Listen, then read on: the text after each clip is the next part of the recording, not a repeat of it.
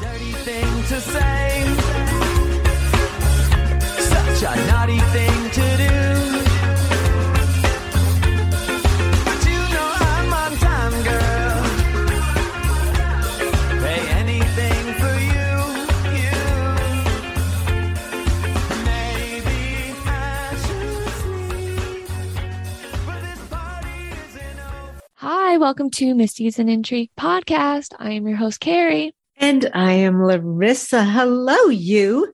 Hello. What sad ways for us to come back together because I know we had canned a bunch of episodes earlier in the summer for us to get through the summer months and for the fall and all that, or, going into the school year. Mhm. And we are so sadly reuniting. But even though it feels so great to see your little mug and hear your voice, it's still on very sad girl reasons. I know. Queen Elizabeth II has passed. Well, now you all know that because when you listen to this, it'll probably be a good 10 to 12 days that she's already been passed. But we've just been kind of soaking in the environment around what has happened, the transition of power, the statesmanship of all the processions that have been going on, and of course, the topic of the reunification of William, Kate, Meghan, Harry. Joining us now is Jenna Bush Hager, just back from Scotland. So, Jenna, you were set to interview, well, she's now Queen Consort Camilla.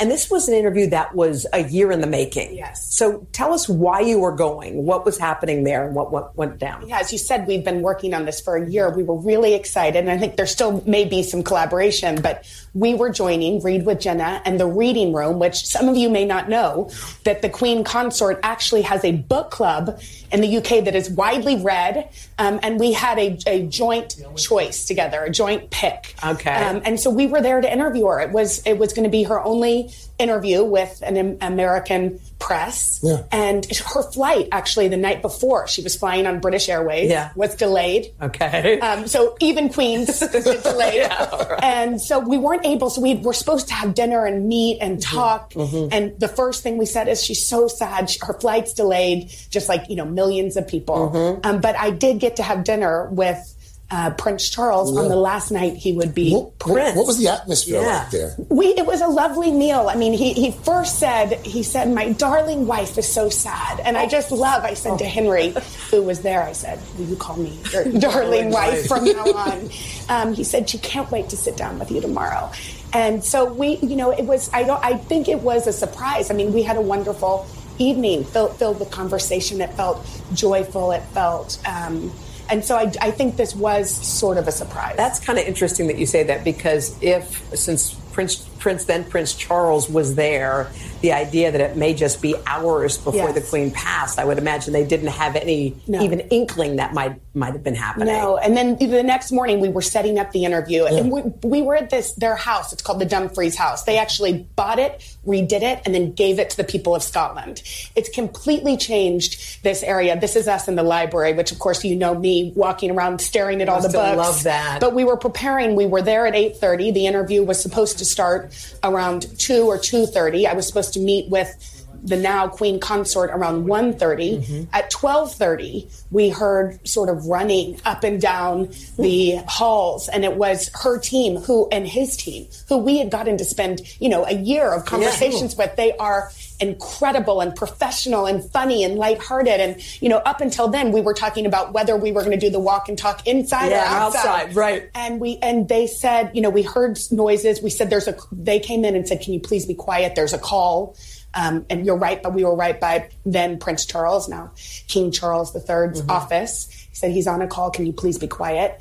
And then all of a sudden we heard a helicopter, which they don't take lightly, go off. And they came in and they said, your interview, which we, up until then, we knew they were excited about, has been postponed. They have just left for Balmoral. And that's all the information they gave you at the time. They said the Queen is ill. And they have gone and rushed off to be with her.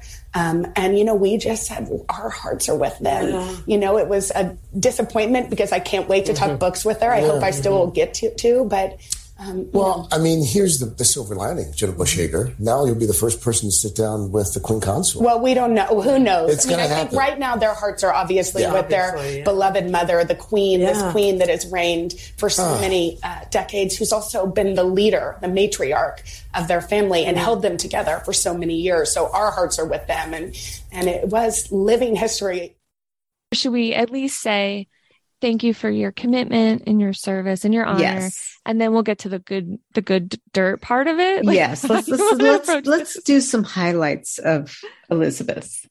Okay. So what are at least some of your favorite memories or thoughts? On her? I have to tell you, my son, who's 12-year-old boy was, he's seen that she has passed on. And so he was kind of curious and he looked up some YouTube videos and he found a YouTube video of her corgis that she's had over the years. And it's something like 100 corgis over the years. And it gives, it's 60, I believe, 60 corgis over the years. And it gives all their names. And I just thought it was so cute that he was watching this little video on all the corgis. That's really. And he's like, I like her because she likes animals. She likes horses and dogs. And I'm like, oh, yeah. The special 90th Queen's Birthday issue of the High Society Town and Country magazine contains the spectacular revelation of a family rift of such vicious infighting that a psychologist had to be called in. A rift between the Queen's corgis, the dog breed she's famously fond of. There are a number of fights between the dogs, let alone between the family, but between the dogs. Between the dogs. Pet psychologist Roger Mugford calmed the corgis down by sorting out the hierarchy, a lot like the way the royals work. And he discovered a possible reason for the doggy discord. The corgis were at each other's throats at the same time as the royal family were at each other's throats over the breakdown of Princess Diana and Prince Charles's marriage. Particularly when you're distracted by the affairs of state and other things going on within the family, as they were at that time, the Princess Diana situation. The royal dog's life does seem a lot like the royal family's life, pampered, and they eat off good crockery. And the bowls are leftovers from the palace kitchens, I presume. A battered silver dish here and a cracked piece of porcelain there. Mother, daughter. And there's another way the royal corgis are like the royal family. The royal line of people are all direct descendants of a single person, Queen Victoria. And the royal line of corgis are all direct descendants of a single top dog as well. At the palace, in dogs, and in people, it seems, breeding counts. I was reading up on her childhood and all that. I definitely think from a very young age, even at the age of 2, Winston Churchill had made comments about serious and regal she was and proper. And I think she had a great sense of humor. And I definitely, Philip did. Sometimes I think it ran to the risque. So when he retired, they were like, let's get it, before we get, Exactly. It's almost like George Bush Sr. towards the end where they were still like pulling him out. That part of the brain, I used to volunteer at a veterans nursing home and the nurses would warn me like, they might get a little frisky with you. There's a part of their brain, I guess, like suddenly like that wall kind of comes down a little. Yeah, that's my dad. That's what happened with my dad too. Oh, it makes me feel so sad because a lot of them, like the one guy was like trying to get me to sit on his lap. Yeah, in real life, they would be mortified. Yeah, it could be, for my dad, it was dementia. That's definitely one of the hallmark signs of dementia is they get frisky and then they get combative. And there's this whole stage of how that happens. I mean, the good thing we can say about the Queen is that she never went through this long battle of mental incapability, which is shocking for 96, Yep. She was with it up until the end. I mean, what we could tell, obviously, we're not going to see her, make any speeches where she's going to mess up and wander off script a bunch, but she was doing her engagements. It seemed as if she had all of her capabilities and her faculties up until the end. What I was amazed about all that, I don't think they even had an idea the day before that it was going to happen. It was such like a quick kind of, and they said one of her dogs had recently passed. And normally what they do is they'll bury the dog on what estate the dog had died on. It was very unusual, but this time she had wanted the dog to be flown back to Windsor. So there was the intention was there, they believe, that she was planning on returning to Windsor at the end of the summer. Do we know exactly what she passed away from? No. Or was it just natural causes? I think it was just natural causes. The other thing, and I think I texted you and Jody this the day she passed away.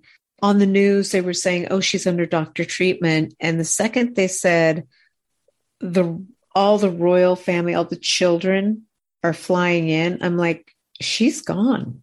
There would be no reason to put X amount of royals on the same plane. They never fly them together, right? No, they do not. And I think apparently that was one of the things that was kind of holding up the flight, because they went, William, Edward, I think even Andrew, all of them went on the one plane, which was an RAF, and then Harry came in privately.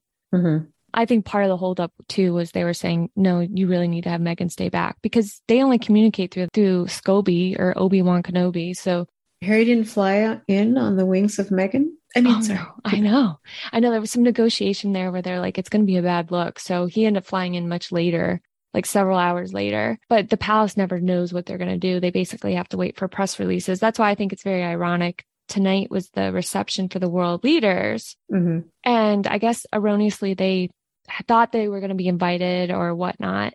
And they found out through press releases or something like that. And it's like, oh, well, that's the way that you treat the firm, quote unquote. And it was tried to be gently explained to them that this is more of a working event and you don't work for the company any longer. So it's not. But on a personal note, if they're feeling snubbed. Oh, are we talking about Meghan and Harry or the world leaders? Meghan and Harry. If you're in this reception with all these world leaders, I would be very nervous if I was the royal family, because you basically are using it like you did like the Lion King, where you were trying to get Meghan a job. Like, you're not there representing you don't want to represent the royal family anymore. You don't work for the company, basically. And this is a business event, not a personal event, a private event. Do you think they're going in mic'd up for Netflix? I wouldn't be surprised if they're not mic'd up, or if they're not at least taking copious notes to do interviews or take some of the public footage at least. But I would not trust them. I would also be very nervous about what type of opportunities. And of course, they want their public profile to go back up again, because they didn't get invited to Obama's birthday party. And I think some of the doors that were initially open to them, even though she's getting some good names for her podcast, I think some people are kind of pulling in some favors. But I don't think she's all buddy-buddy with like Michelle Obama and George Clooney like she thought she was going to be. So, and yet again, there's so much sensitivity there that they're just looking to take offense to anything and everything, rather than making it's not about you right now. I think one of the things that kind of bothered me was when I saw this long lens picture of Meghan coming down the stairway behind, I believe, Charles.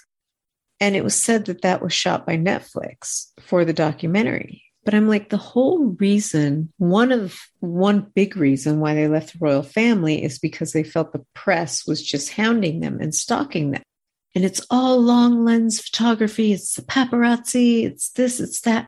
And then here they are in this long lens photograph. By the way, they're shooting directly into Buckingham Palace, which I've never seen done. No, and that's a security thing too, because wasn't it Buckingham or was it Windsor where the schizophrenic climbed into the Queen's bedroom? And I think it was both. No, wait. I think it was Buckingham Palace, wasn't it? Yeah, and she thought he was just a drunk footman. The balls of the cameraman, the production staff, Meghan and Harry, like, to shoot long lens into the palace, into Buckingham Palace. I thought, wow, that's exactly what you didn't want.